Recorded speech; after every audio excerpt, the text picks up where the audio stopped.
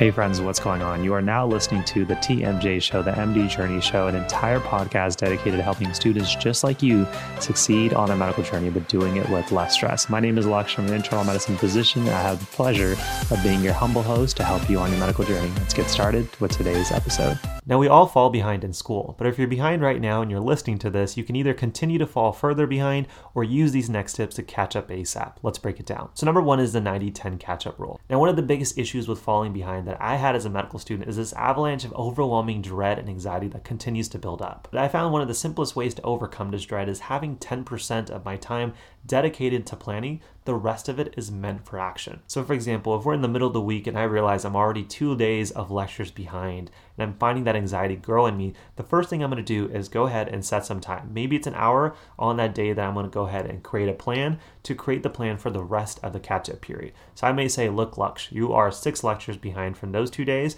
and then you have 3 days of lectures every single day. Here is the structure you're going to set up for yourself. Often we get too ambitious on our catch-up schedule where we may say, I'm 2 days of lectures behind, I'm going to catch up in the next 3 days. Instead, to avoid adding anxiety, I may say, you're 2 days of lectures behind, let's try to get that done in 4 to 5 days. And so that means that during that 10% of time that is meant for planning, I can easily say, okay, perfect. You have 3 lectures per day, 5 days to catch up on the lectures you're already behind. That's about 1 to 1.5 lectures that you need to do in addition. Here are the hours that you're going to spend specifically on the material for the day. Here's going to be the hours you're going to spend on that catch-up material, and you're just going to go to the next lecture every single day. Now I can see how I go from 6 lectures, holy crap, I'm so far behind, to the system that can say, if I get this done on a daily basis, it's completely doable. And as a bonus and pro tip, plan for additional procrastination and lack of motivation. If I'm already falling behind from procrastination and a lack of focus, even though I like to get those lectures done in 4 days, I may have a system based as a backup plan on trying to get that done in 6 days. That means that I may have certain slots on my weekend that are specifically dedicated for additional catch-up time in case I need it. This way, again, if I slack off or a lecture takes me a little bit too long to do,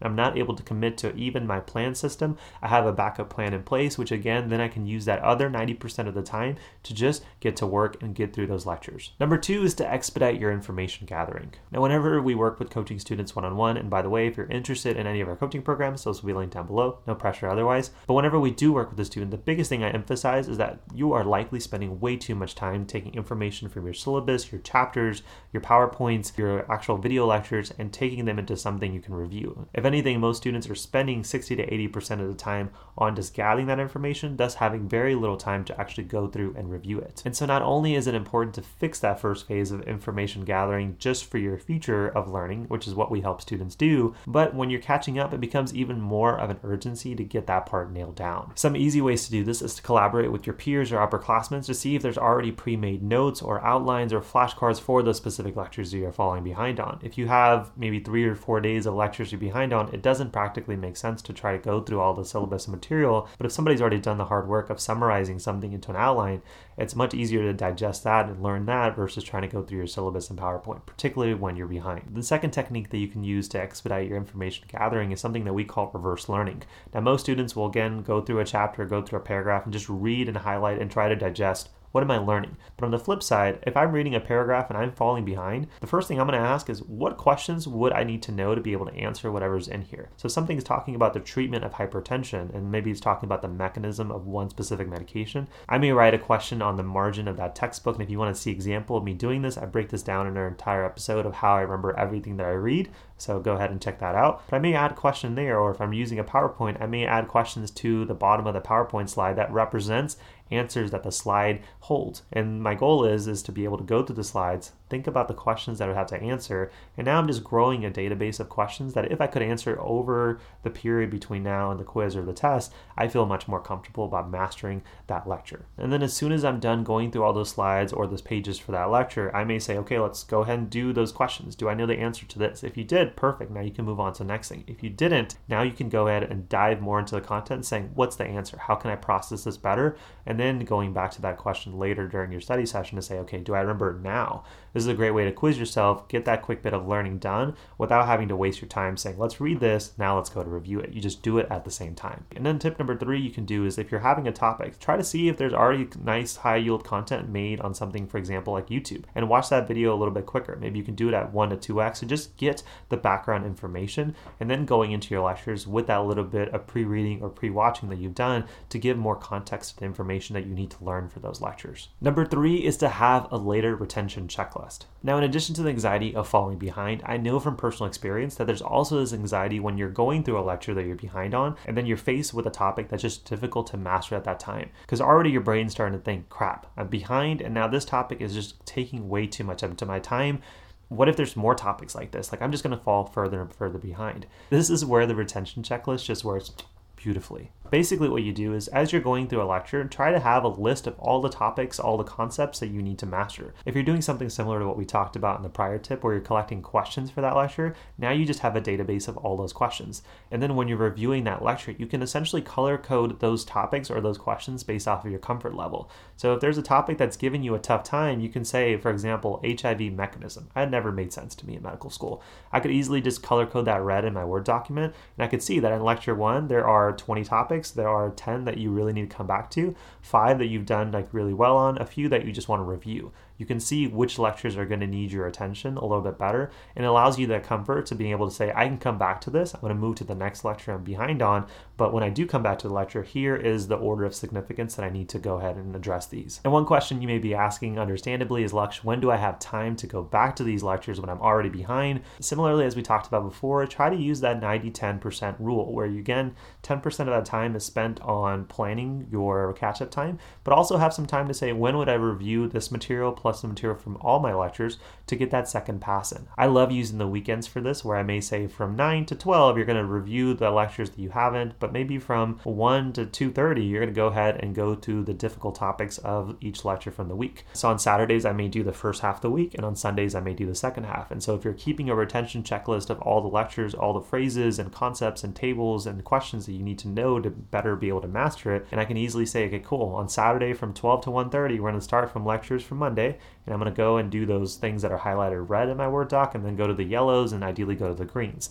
Once I'm done with that, we're going to move to lecture 2. You can see how having that time, that safety net to be able to come back to a difficult topic allows you to surpass that anxiety of saying, shoot, this is hard. In the moment, it's supposed to be. It's the first time you're learning it. But now if you have a part in your schedule that says, this is where I'm going to review this the second time for anything that's difficult, now you feel a lot better of just moving forward and thus continuing with that plan that you wanted to execute. Now, number 4 is the chunking method. Now, this is one of my favorite productivity hacks where you have a ton of work to do, a ton of concepts, and it feels overwhelming. Especially, for example, if you do something like flashcards, a lot of the students that we work with in our coaching programs may say, Laksh, I have no idea how to go through these 700 flashcards. Like, what the hell should I do? Instead of focusing on trying to get 700 flashcards or 4 lectures done in a day, think about various mini appointments that you need to attend, each of them counting in success as you go through them. So instead of saying I need to study from 5 o'clock to 10 o'clock, maybe you say I'm going to study from 5 to 6:15, from 6:30 to 7 o'clock, and just continuing to make little personal appointments, each of those having a goal of what should be done during that time.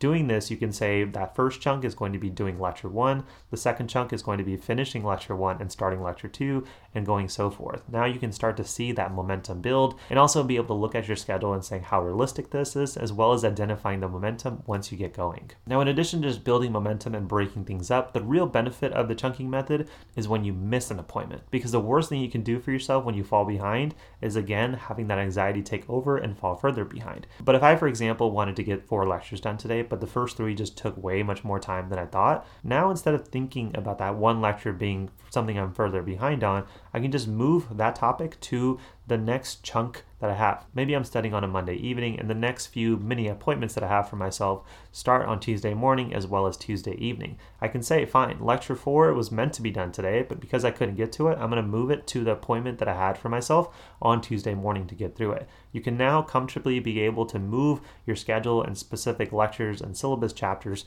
to another kind of time zone, another appointment, without feeling guilty about falling behind. As long as you have enough of these chunks within your week, you can say, cool, even by Saturday, again, this is why it's important to have that backup plan, I'll be done with these lectures plus the lectures that I'm currently having to learn. And hopefully, friends, you can see how using just these 4 principles by itself are going to help you go ahead and get through your material. The most important thing is once you create a plan, once you watch a video or an episode like this, is to actually execute on what you want and get past that anxiety. It is normal to feel stressed when you fall behind, but to avoid adding more stress, create that plan saying, I'm going to execute this to my best of my knowledge. If you want an extra bonus tip, find kind of a midway checkpoint. So for example, if I'm creating my catch-up schedule on a Sunday morning, I may say Wednesday evening, go ahead and check in with yourself on how your schedule is going. Are you on pace? Are you falling behind? Do you need to make any adjustments? The rest of that time, go ahead and execute the plan you dedicated for yourself. Now, the strategies that we talked about today are just one of the few that I include in our free med school success handbook. Again, this is a document that has 40 plus tips. I'm updating this on a weekly basis of something that I wish somebody would have given to me on my first day of medical school on how to study better, how to manage your time better, like we talked about today, among many other things. So if you guys are interested, again, it's absolutely free. Go ahead and check out down below. Now, if you're interested in working with us and allowing us to just handhold you through the process of getting a study system that works for you on a schedule that works for you, then just go ahead and check out really just the feedback and the results that our students have gotten. I really like to have that do the talking for us. And if you're interested in working with us, you'll learn how to apply and join our program. So again, if you want access to that free success handbook or are interested in learning what it looks like to work with us and what we do, go ahead and check out those links down below. And as always, if you have any questions and you're watching this on YouTube, go ahead and hit the comments down below. Love to answer them. And if you enjoyed this episode right here, then check out this episode right here on all the study strategies that I use to get a 3.9 GPA in medical school that can help you out, as well as this episode right here on how I remember everything I read from a textbook or a syllabus chapter. Go ahead and enjoy these episodes. And as always, my friends, thanks for being a part of my journey. Hopefully I was just a little help to you guys on yours, and I'll see you guys in the next one. Peace.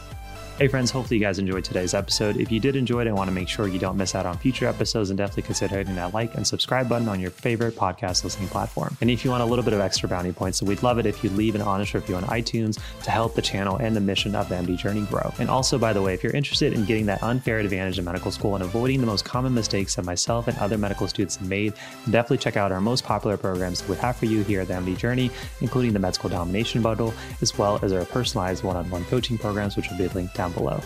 But as always, friends, thank you for joining me on my journey. Hopefully that was a little help to you guys on yours. I'll see you guys in the next one. Take care, my friends.